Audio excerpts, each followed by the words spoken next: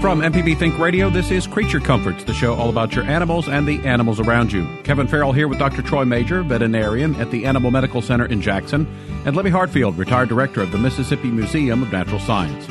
Today on the program, we welcome Gilbert Rose, executive director of Terra Wildlife. With 8 miles of Mississippi river frontage and 9,000 acres of oxbow lakes and bottomland hardwood forests, Terra is one of the nation's ultimate destinations for deer and turkey hunting. Also, with the upcoming spring birding weekend, we'll talk about how Terra Wildlife is keeping its commitment to the natural resources of Mississippi. Join our conversation this morning. The phone number is 1-877-MPB-RING. It's 1-877-672-7464. Or you can email the show. It's animals@mpbonline.org. You're listening to Creature Comforts from MPB Think Radio.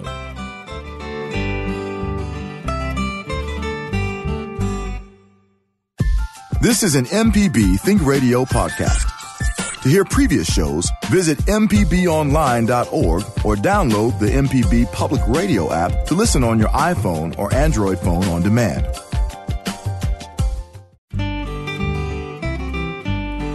Welcome back. This is Creature Comforts on MPB Think Radio. I'm Kevin Farrell here with Dr. Troy Major, veterinarian at the Animal Medical Center in Jackson, and Libby Hartfield, retired director of the Mississippi Museum of Natural Science. Today on the program, we welcome Gilbert Rose, executive director of Terra Wildlife. With 8 miles of Mississippi river frontage and 9,000 acres of oxbow lakes and bottomland hardwood forests, Terra is one of the nation's ultimate destinations for deer and turkey hunting. Also, with the upcoming spring birding weekend, we'll talk about how Terra Wildlife is keeping its commitment to the natural resources of Mississippi. You can join our conversation this morning. The phone number is 1-877-MPB-RING. It's 1-877-672-7464, or email the show. It's animals@mpbonline.org. I always like to remind you that if you miss Creature Comforts on Thursday, it repeats every Saturday morning at 6. So good morning. Hope everyone is doing well this morning. Good morning. Good morning. Libby, you had a couple of events that you wanted to mention. Oh, yes. And I guess an extension of last week when Molly Focus was here from Audubon, from the coastal Audubon. Turnfest is Saturday, May the 5th from 10 to 3 in Jones Park in Biloxi. Okay. And it's a great It's opportunity. in Gulfport, I think. Yeah. Is it? Oh, is that Gulfport instead of Biloxi? I think Jones Park is in Gulfport. Okay. Yeah. On the coast. Oh, there we go. And it's a good chance to learn not only about least terns, but about all kinds of things on the coast. And there are, there's food and music and lots of educational stuff, too. All right. Museum of Natural Science has got somebody down there. And then Adam Ronke, and we have to do a shout-out. Friday, he's getting his Ph.D. All right, very good. Mississippi State. And he wants us to know that he's having another Master Naturalist class starting May the 15th and running through June the 8th. For those 8 weeks, they meet every Tuesday from 9 to 3 and have a good many outdoor field experiences mixed in. There's a trip on the Mississippi River. Mm-hmm. They may be going to Terra. I'm not sure where all they're going. Invited. They'd like Yeah. to come. So it's really fun, but you do have to register ahead. It does cost, I think, $200, but that includes some food and all kinds of great things. And Master Naturalist at Extension Mississippi State. If you Google Master Naturalist Extension Mississippi State, you'll find out all about it. Okay. And that's, as we mentioned previously, that's somewhat similar to the Master Gardener kind of Yes. program that you can go through. So if you're someone who's interested in the outdoors, that would be a good thing to consider doing. And I've done it. I've been on the teaching end of it, and then after I retired, I went and took the whole class so I could see what everybody else was doing, and it was fun. So we're going to be talking today about Terra Wildlife with the president and executive director, Gilbert Rose. Gilbert, thanks for joining us this morning. Good morning, and thank you for inviting me. So I think anyone who hears you knows, obviously, you are not originally from Mississippi, moved from Australia to the U.S. in 1990 and have been with Terra since 92. Have you always had a love for the outdoors and wildlife? Yes, I grew up in Australia for the first 40-odd years of my life, and in the northwestern part of Queensland. So the outdoors has always been an interest. For someone who's never been there, like myself, I know, you see things on the internet and there's always, seems like to us Americans, sort of exotic creatures and wildlife there. How would you describe Australia's outdoors and wildlife? It's very different, very naturally different animals. I think it's. I don't know that there's any, apart from some of the neotropical birds that come through at this time of year, they'd be the only thing that would rate with our very colourful parakeets, parrots, a lot of the tropical birds. Waterfowl, some of those are very similar to what we have here. Okay. So let's talk a little bit about Terra Wildlife. Again, for those that might not be familiar with it, how would you describe it? Where is it exactly in Mississippi? Terra is situated northwest of Vicksburg. It's about 35 miles by road, just because of the rivers and the Yazoo. But it's 11 in air miles. It's only about 11 miles from Vicksburg, the center of Vicksburg, but about 35 miles by road. You take 61 north to you just after you cross the Yazoo River, and we're situated in the Eagle Lake community, on the west side of the Eagle Lake community. And how big is it? It's just on 9,000 acres. We have two properties. Excuse me. Terra, which is about 7,700, and then Halpino, which is around 2,200 acres. They're not contiguous, but there's very little. There's about 600 acres in between the two properties. And so we mentioned in the opener, a great destination for turkey and deer hunting, but I imagine that's not the only sort of audience that you're trying to reach. Who are the people that visit the wildlife, and kind of, what's the purpose? What's the goal for Terra Wildlife?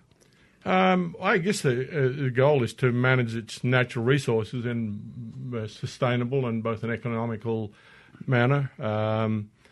The consumptive side of our operation is both deer and very little turkey. Turkeys have suffered a lot from the constant prolonged flooding we've experienced over the last 8 to 10 years, and we no longer have a huntable population. It would take a few good nesting seasons for that to ever go back to a huntable population. But our hunting for white-tailed deer is all archery hunting.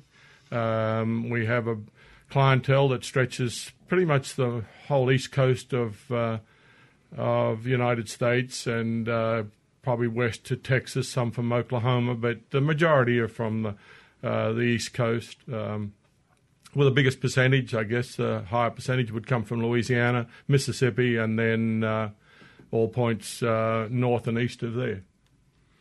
And in addition to hunting, I guess, are there hiking trails, that sort of thing, for folks who are naturalists, like to enjoy the outdoors? Yes. When they're accessible, if the river behaves itself, there's a wonderful road system on the between the levee and the river. But then on the protected side, we have probably about 5 miles of trails, roads that people can walk. It's unfortunately they're not in great shape right now because we've experienced flooding on both sides of the levee system this year. And but we're going to be walking them Saturday. They'll be walking them Saturday, yeah. It's interesting to me because our studio is physically located right near the Pearl River, and it's not great, but there's an area there that, when the river is high, it's underwater, and when not, it's not. And I've always thought it would be interesting. And is it challenging to manage a wildlife area when you have the unpredictability of the Mississippi River involved? Not really, because you can't fight it. You've got to accept at some stage in your life and understand it and work with it.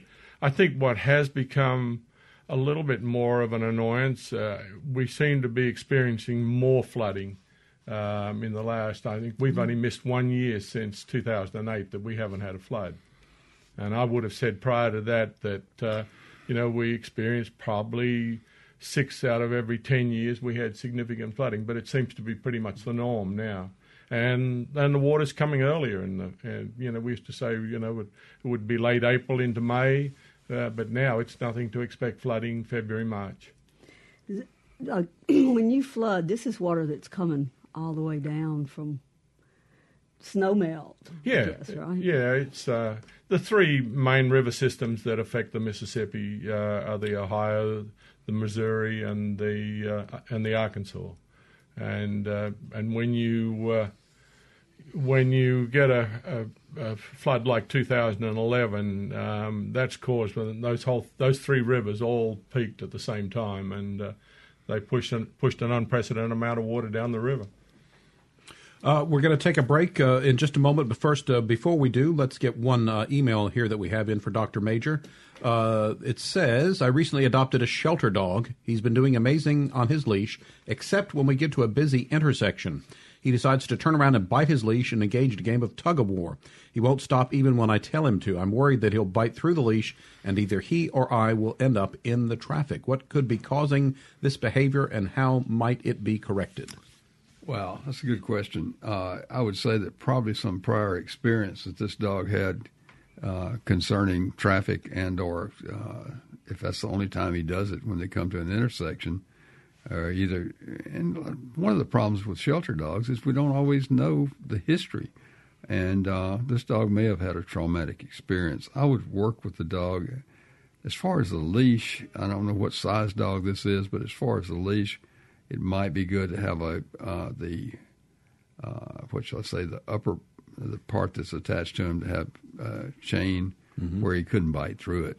I would work with a trainer, though, just somebody that can identify why this dog is doing it. I don't have any real insight to tell you as far as why he's doing this. Somebody listening may have, but I think it has to do with prior experience. And I would locate a trainer in your area and talk about it with them. And in a situation like that, dogs can be retrained if you get the proper assistance, someone kind of who knows what they're doing to... Absolutely. And we just don't know why he's doing this. It sounds like he's fine except for this type of situation. Yeah, it might be, who knows, the traffic noises, that sort of thing. But definitely help with a professional trainer and kind of correct that behavior, because based on the email, it sounds like otherwise he's doing just fine. I know my large dog... when traffic is coming, she's always looking at it. She doesn't ignore it. And, you see people walking their dogs, and they could care less whether a car or a truck is coming by. But she's 95 pounds, and she will turn around and look at it just to be sure. I don't know if it's a protective thing or what with her. But it's not a problem, but I do notice that she's very aware of traffic. Okay. We're going to take a quick break. When we get back, we will continue visiting with our guest today. It's Gilbert Rose, Executive Director of Terra Wildlife. Also, Dr. Major is here, so we'll take some pet questions. You're listening to Creature Comforts on MPB Think Radio. We'll be back with more after this.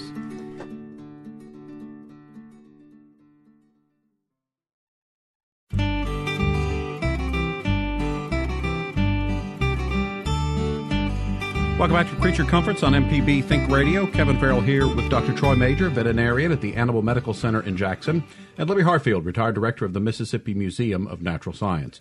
Today we are visiting with Gilbert Rose, who is executive director of Terra Wildlife. So if you have a question about that or a question for Dr. Major, you can give us a call this morning. The number is 1-877-MPB-RING. It's 1-877-672-7464. You can email the show animals@mpbonline.org.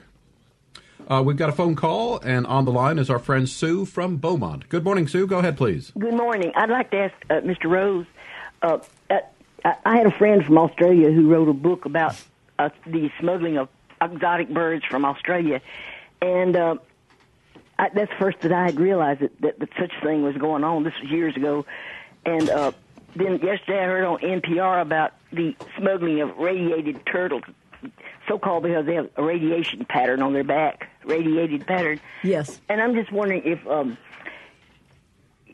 the book about the smuggling of birds from Australia was so horrific. I had no idea that kind of thing went on. But I want to ask, is there anything in Mississippi that's exotic enough that birds or plants, flora or fauna are smuggled out of Mississippi? Yes, and I hate to talk about too much specific because I don't want somebody to know, I guess, but we have several species of rare reptiles, snakes and turtles, that are collected worldwide, and it is there are always federal investigations going on, to be honest, because there's like a nasty underbelly to the pet trade. Absolutely. And that there's a black market for rare things worldwide. And I'm sure birds are at the top of the list, but reptiles are also. And reptiles can be concealed easier than birds. So I think that it's harder maybe to detect when those kinds of things are being transported. One of the things to realize is that probably, I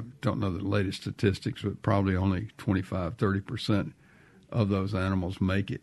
There's so many that die en route or because of how they're carried. So it's something we really need to be aware of. And I know what you're talking about with some of the reptiles here that are rare are considered to be collectible worldwide, and we need to be aware of that and on the lookout. Yeah, if I guess if any listeners see people collecting quantities of anything, sometimes it needs to be investigated. Okay. And the people that do that kind of thing are not humanitarian about it all. No, it's a money making prospect, and I guess if they have 20 snakes and 2 of them live and are sold, they're fine with that. Yeah. All right, Sue, thank you for your call. Let's move on next. We've got Allison on the line from Clinton. Good morning. You're on the air. Go ahead, please. Oh, good morning. I have a ragdoll cat who is actually turning 13 years old today, and she's having an issue that's new for her where she has a lot of sneezing and sniffling and drainage. In the beginning, it was more like a little cold, but at this go into sneezing fits, and she will expel mucus that's yellow, and sometimes it's like pink, like it's blood tinged, and it'll get wherever in the area where she's sneezing. I know it sounds kind of gross, but she just can't keep it in. So I want to know what you think I should do about that. Is this a new thing you said? She hadn't been... Yeah, it's new. She's never done this before. Mm-hmm. Okay. And she's 13, so, I mean, she's never really had any health issues. Right. She's been great. Mm-hmm. Have you added a new cat lately? No. Mm-hmm. Okay, good. I was thinking in terms of some sort of infection that could be happening, but I would suggest seriously that you get her in to see your vet. It may be that an endoscopic exam into the nasal passages needs to be done. Possible she could have an obstruction there, or it may simply be a matter of a sinusitis that can be treated with antibiotic. But this is something that's new. And certainly could be serious from the standpoint of the fact that you're even seeing some blood tinged fluid. So get her into your vet. Okay? I will do that. Okay. Well, thank you so much. Have a great day. You're welcome. Thanks for the call. This is Creature Comforts on MPB Think Radio. We're visiting today with Gilbert Rose, who is Executive Director of Terra Wildlife, that's just north of Vicksburg. So if you wanted to ask Gilbert a question about Terra Wildlife, you can give us a call. If you want to share some recent wildlife experiences that you might have had, you can call in as well. And Dr. Major's here, ready for pet questions. The number is 1-877-MPB-RING. It's 1-877-672-7464. Send an email to animals@mpbonline.org. We've got some open phone lines, so give us a call and join in on the conversation. So, Gilbert, if you would tell us a little about the history of Terra Wildlife. How long has it been around, and how did it all get started, I guess? It's been around as far as we can trace back to about 1857. Oh, wow. But really up until the mid-'80s, I think it was really wasn't utilized in any way, neither farming. I think there was some land cleared back in the late 50s, 60s when soybean prices were high in the $12 to $14 range. A lot of land was cleared. Unfortunately, timber wasn't of great value in those days. It was pushed up and burnt, and a lot of, in our part, sort of the lower delta, a lot of that low ground is just, it's really still its best use would be in timber. But Terra was formed in 1987, and Mrs. Bryant, when she first she inherited it from her second husband. In the mid-'80s, they decided to open up a hunting operation or build a lodge and have a private membership. And that started in 1987 and ran until about 1994, 95, when the private membership was abandoned, and we opened it up to the public on a per diem basis. And from that stage onward, Terra's always been archery hunting. It was a little bit of farming, but in the mid-'90s, when we abandoned the private membership, it gave us the full use of the facilities for 12 months of the year, and we looked at other operations that would utilize the infrastructure outside of hunting season. And that's when we embarked on it's an umbrella group of just non-consumptive activities. And it was a shotgun approach to see what would be attractive to the public. But we found very early on that it lent itself to a lot of environmental conservation issues. And we've attracted, I guess, most conservation groups that operate in the South have been to Terra and had many productive meetings over the years. But it's, outside that we have a variety of other groups. I mean, it can be from accounting firms to law firms to, public agencies, to, workshops that we do for, we host, I should say. We provide the facility, but we do workshops for toxic spills, response to toxic spills on inland lakes and rivers. But it's a fairly unique environment. I mean, you've got your accommodation, you've got your meals, you've got your conference facility, classroom facility, and then you've got that huge big laboratory out there in the open. And they can be in the field 5 minutes from a classroom and doing any sort of exercise they like, whether they're collecting bugs or doing a bat survey or whether they're mist netting for birds or want to put a boat in and demonstrate how to recover a toxic spill. Is it mostly day-by-day things, or are there like overnight accommodations, lodging, cabins, anything like that? Yes. Most of it, we encourage the overnight because people are staying and using the facility to the full extent. But we do have groups that come in just for a day meeting. But no, we'd have 5 or 6 day workshops. And I could imagine, you mentioned, accountants and lawyers and that sort of thing, and I would imagine professional groups like that, if they needed to have a place, especially for a retreat or something, just a wonderful surroundings that would be, and sort of maybe a chance to decompress after maybe some interesting seminars or things that they might be attending. Yeah. Well, I think one of the unique features about it, other than being in an outdoor environment, is that every user group has a captive audience when they're there.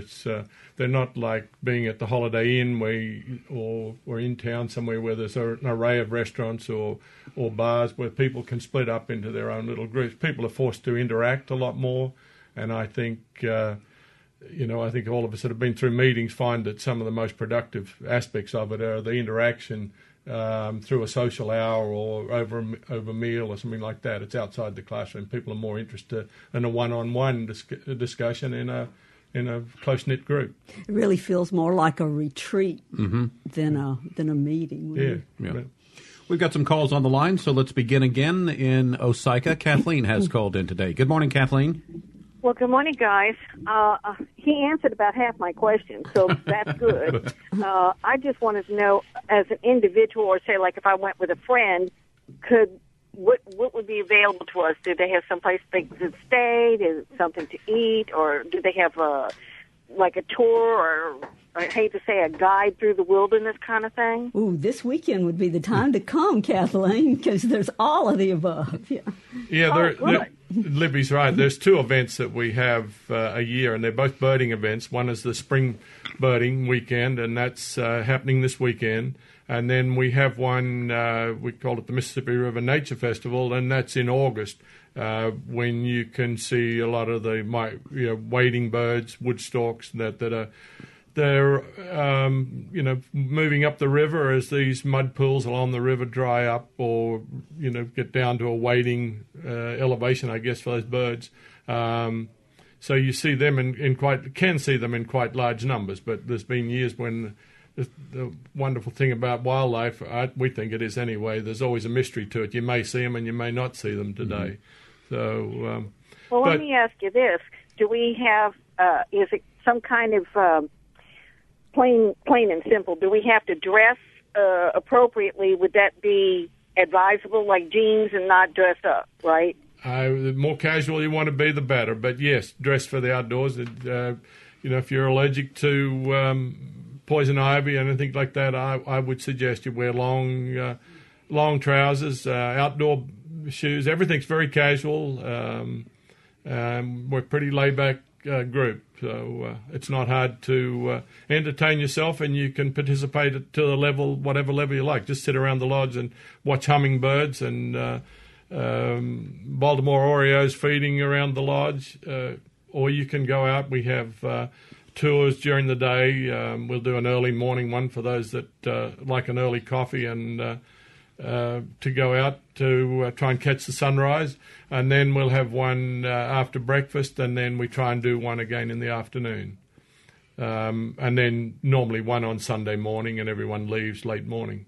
But to go back to answer your question about cottages, we've never been a bed and breakfast. I think we've been more. We have cottages that we can rent out to any groups, and they vary in size from one that can accommodate 4 couples to another lodge or another cottage that'll sleep about 12.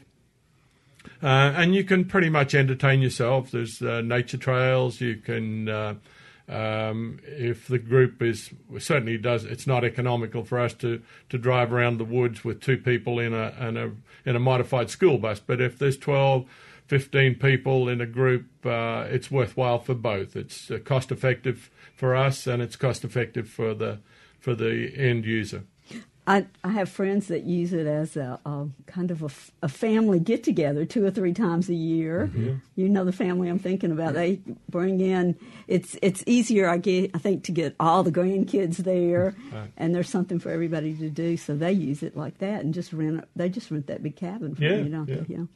But sorry. Go ahead. No, I think sometimes when you talk about a birding event, people that have just got a casual interest in seeing what it's about and don't need to be threatened by the fact that you have to be a serious birder. You really don't have to turn up with a pair of binoculars and a couple of bird books to feel like you're inadequate if you can't identify a bird. I mean, I'll follow you around and I'll make you feel comfortable pretty quick. Okay. All right, Kathleen, thanks for the call. And by the way, the website, TerraWildlife.com, if you need more information about some of the things that are offered at Terra Wildlife. It's time for another quick break. When we get back, we have calls waiting from Don, Chris, and Joe. We'll get to those calls and your call as well if you'd like to join the conversation. The number is 1-877-MPB-RING. It's 1-877-672-7464. You can email the show animals@mpbonline.org. Back with more after this. Podcasts of your favorite MPB Think radio programs are available now. With any podcast app, you can search, subscribe, and never miss a second of MPB Think Radio.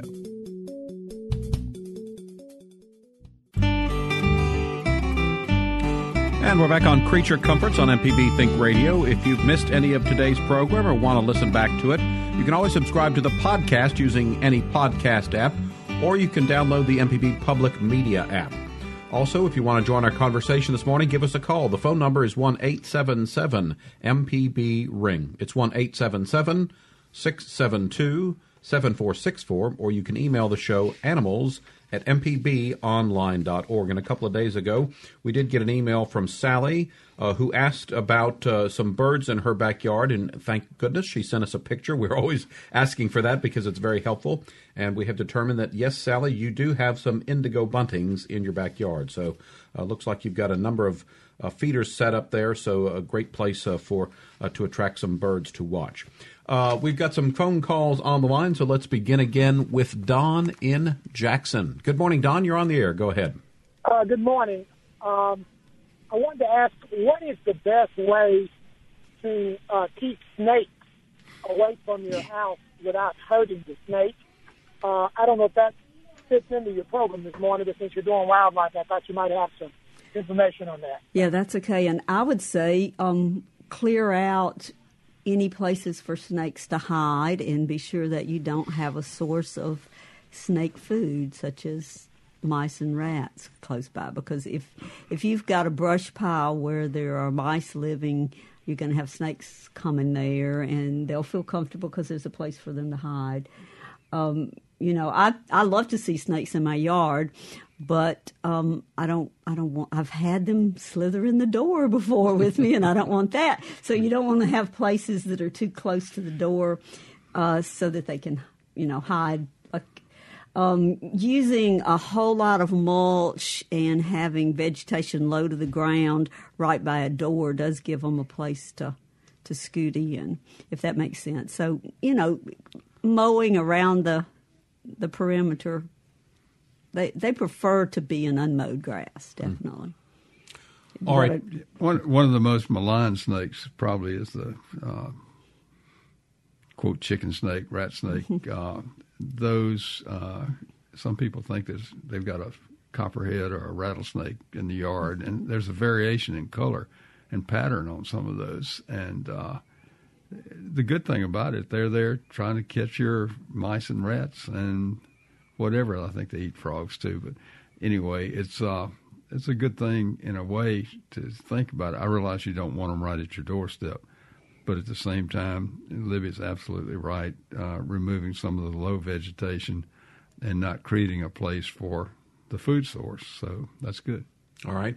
And Don, I believe from past experience, we have determined that mothballs are not effective in limiting snakes, but just kind of keep the area mowed down, I think, is your best bet. And mothballs are really bad for your pets. You don't want your pets to be playing with the mothballs.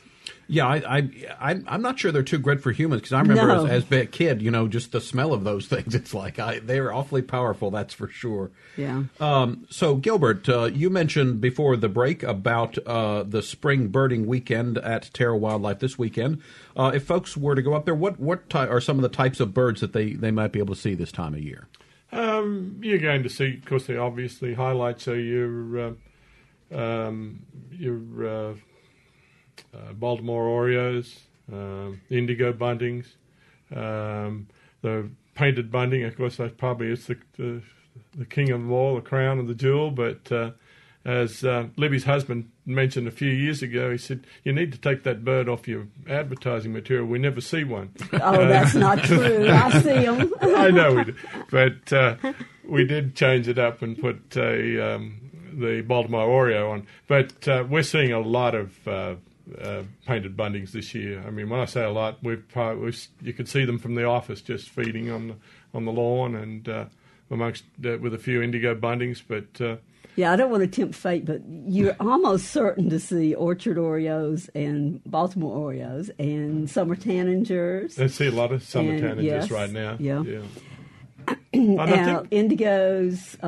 Sometimes I'm hoping for Dick Sissels and bobolinks. What do you think? Yeah, my eyesight's not that good trying to pick those little ones up. But I don't know whether it's just because of the habitat, so much of it being underwater in our part of the Delta right now. But we're seeing bigger concentrations of birds, like indigo buntings and that I've never seen them in those numbers before. And am I saying the population's on the increase? No, I think it's more to do with just the minimal habitat that suits them at this time of the year. And Bruce Reed is going to be leading the bird trips. Yeah, right? And Bruce, he's a a frequent guest Yes. here on the radio Yes, show. yes. Yeah.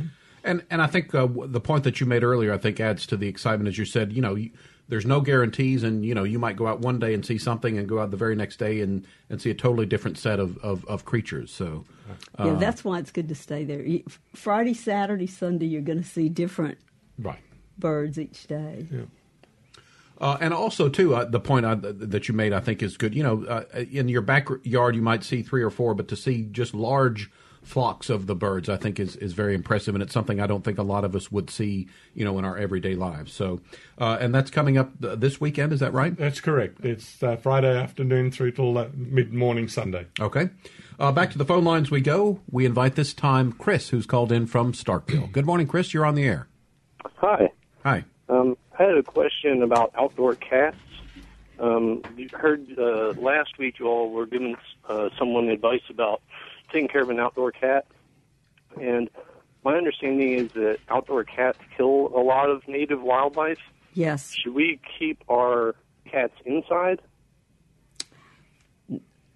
That's my recommendation, is that cats stay in. Troy, what do you say? Right. It's one of those things that I guess people have their own personal preferences. But yes, in theory, definitely they do kill a lot of songbirds and other wildlife. And I would suggest that responsible cat ownership, you would keep your cat inside. Okay. All right. Thank you. Also, Chris, I would say, really for the safety of the cat, when cats go outside, there's traffic, there are other cats, that sort of thing. I know we talk to our pets like they understand, and maybe they understand some stuff, but not. But every time my cat goes to the door and looks out, I'm saying, you don't want to go out there. You're inside here. You have a nice soft bed. You have someone that feeds you all the time. You go out there, you're competing with all the other cats and that sort of thing. That's a good point. You know how cats fight each other. Mm-hmm. And it's a dangerous world outside for cats. Exactly. And they make it dangerous for birds as well. But I just think it's better for all concerned if you have a nice place for your cat inside. In general, outside cats are short-lived compared to inside cats. Mm-hmm. And one of the reasons is the cat fights. Every neighborhood has a rogue cat that stalks around and will pick on other cats, whether it's a tomcat or a female cat. But we see a lot of cat bite infections, and quite often they can be debilitating. So in answer to the question, yes, it's better to keep them inside. I think in that case, they had this cat that they wanted to take care of that had been outside and were wanting to know the best way to take care of it. Okay. We've got Joe on the line from Tippah County next. Good morning, Joe. Go ahead. Hey, I got one of those terrible outside cats. Okay. But she came to my house a couple of years ago. I have no idea how old she is, but I took her and had her neutered. But she's definitely an outsider. And but I noticed recently she will lie down, extend her head out, and cough. Just lay there and cough for a while. And I don't know whether it's she's trying to spit up something or whether there might be some other condition that caused her to do that. Right. And she's doing that fairly consistently? Well, not all the time, but just every few days I see her do it. It could be any number of things. I don't know how much of a hunter she is. One of the first things that comes to mind is cats that hunt She mainly sits on my front porch and hunts for her food. Well, she's a good cat, I'm sure. Yeah. And I commend you for having her fixed or spayed. And that is one thing about the outside cats. The feral cats, unless somebody's taking care of those and having them spayed and neutered, they multiply like the proverbial rabbits. And they can have quite a number of cats pretty quickly. Yeah. The thing about it, I was going to say that some of these cats that hunt crawfish can pick up a lung fluke. I don't think she's around any crawfish. Okay. I live up in the hills, up on the hill. Right. So, Other than that, I'm not sure if cats can have asthma, a type of asthma, and there can be other things as well. You indicated you can didn't they know. have heartworm? It certainly is possible, and cats are susceptible to heartworms, and we recommend on the outside cats to have them on a heartworm preventive. So yeah. I would suggest talking to your vet about that. Okay. And see if he can determine why she's coughing. Yeah, well, she's not an overly friendly cat. Okay. If I catch her, she doesn't fight or bite or anything. But when I walk out on the porch, usually she jumps off the porch. Right. But when I feed her, I can handle her then, you know. But well, I know you're trying to take good care of her, and I would try to get her in. Collar on her and things like that, she'd no problem. Right. Try to get her into your vet, okay? All right. Thank you. Thanks, Joe. The cat is always your best friend when it comes feeding time. That is for sure. Libby, before we go to this next break, you've got a Fanny Cook event coming up. Yes. Kathy Shropshire, who does the portrayals of Fanny Cook, is going to be doing a presentation in Bay St. Louis at the Hancock County Library for lunch. It's a lunching with books kind of event again, and the biography will be there, and Marion Barnwell and I will be there to sign books if you want to, but you don't have to buy a book to come and listen to Kathy. And there are lunches available there to purchase, and it is May the 8th. So this coming Tuesday, it starts, I think, 11:45. Okay. But any of our listeners on the coast that would like to see Fanny Cook, it's a fun event. The presentation's about 30 minutes. Okay. So that would fit in a lunch hour. Yeah. All right, let's take one final break. When we get back, we will continue our discussion about Terra Wildlife with our guest today, Gilbert Rose, who's the executive director. Also might be able to work in a pet question or two. The number is 1-877-MPB-RING. It's 1-877-672-7464. Back to wrap up the show after this. This is an MPB Think Radio podcast. To hear previous shows, visit mpbonline.org or download the MPB Public Radio app to listen on your iPhone or Android phone on demand. Welcome back to Creature Comforts on MPB Think Radio. I'm Kevin Farrell here with Dr. Troy Major, veterinarian at the Animal Medical Center in Jackson, and Libby Hartfield, retired director of the Mississippi Museum of Natural Science. This hour we've been talking with Gilbert Rose, who is executive director of Terra Wildlife.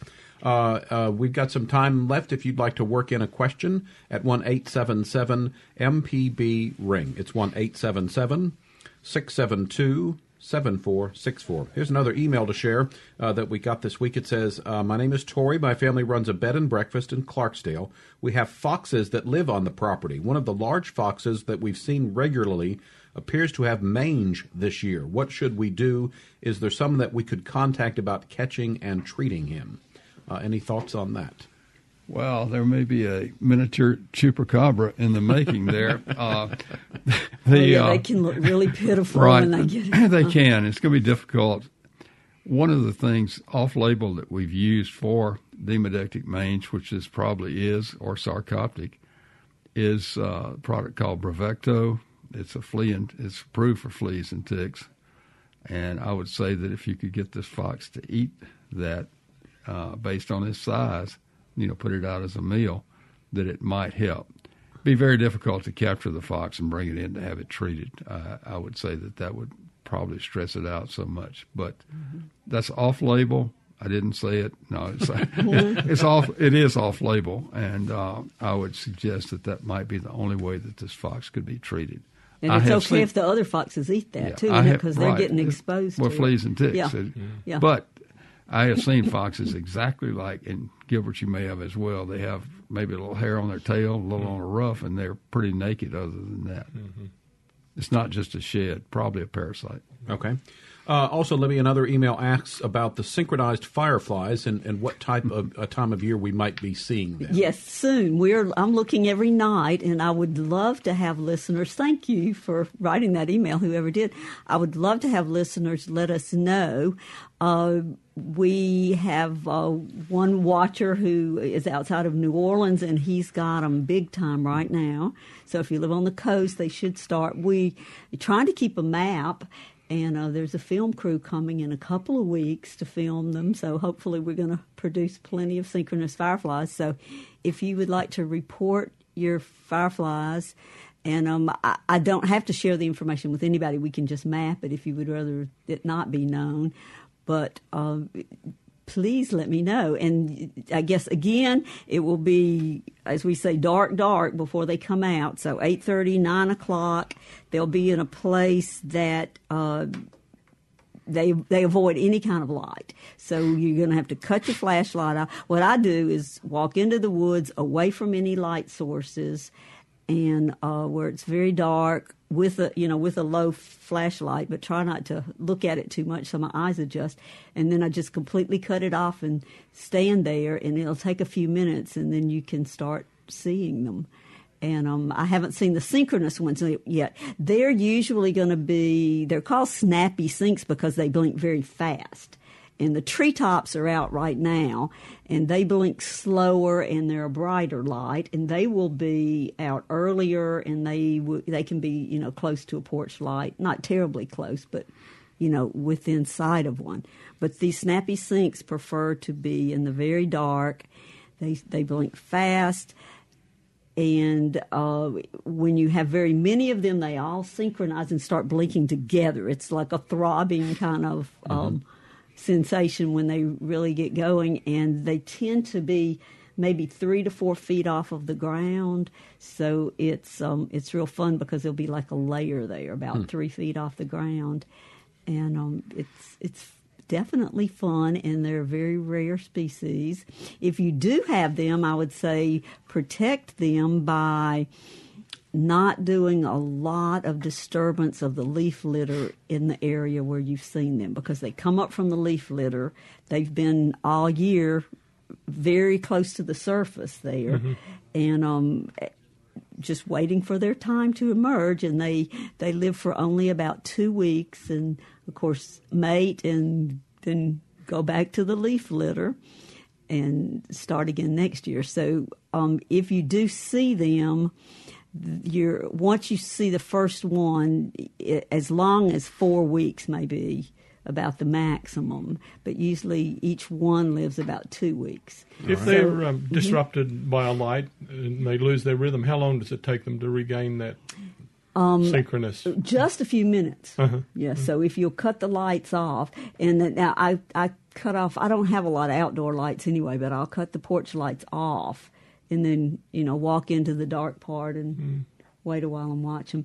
And of course, they're not in mowed grass, so they're in places where there's leaf litter. And it doesn't have to be deep woods. It's not very old woods behind my house where they are. And they don't like to go underwater every year, though, so it'll be in a little bit of an upland. But it's in areas that are pretty much canopied over? Yes, canopied over. Yeah. Yes, they do want to. It's interesting, even when the full moon comes out, they'll get in the shady areas out of the moonlight even. I guess you've got very little energy. You've only got 2 weeks to mate. They're serious about being in the dark and doing their... If you really start watching, particularly at the beginning of the season, when one starts blinking, and the mate's going to come over and find them, and you can see them get together and stop blinking there. But when they found each other, they're happy. They don't have to blink anymore. Okay, I'm through advertising for the night. The heart skips a beat for a minute. Yeah. All right, we're just out of time. Just to remind folks that coming up this weekend at Terra Wildlife, it is their spring birding weekend. And if you need to find out more about what Terra Wildlife has to offer, you can go to their website, which is Terra Wildlife, Tara wildlife.com. That's going to wrap us up for today. Creature Comforts is a production of Mississippi Public Broadcasting Think Radio, funding provided in part by Wildlife Mississippi, a statewide organization celebrating more than 20 years of conserving Mississippi's lands, waters, and wildlife, and from contributions from listeners like you. Our show is produced by Java Chapman, and our call screener today was Michelle McAdoo. So for Libby Hartfield, Dr. Troy Major, and our guest Gilbert Rose, I'm Kevin Farrell. Stay tuned. Up next at 10, it's MPB's Season Pass, followed by Southern Remedy. We'll be back next Thursday at 9 for Creature Comforts. It's heard only on MPB Think Radio.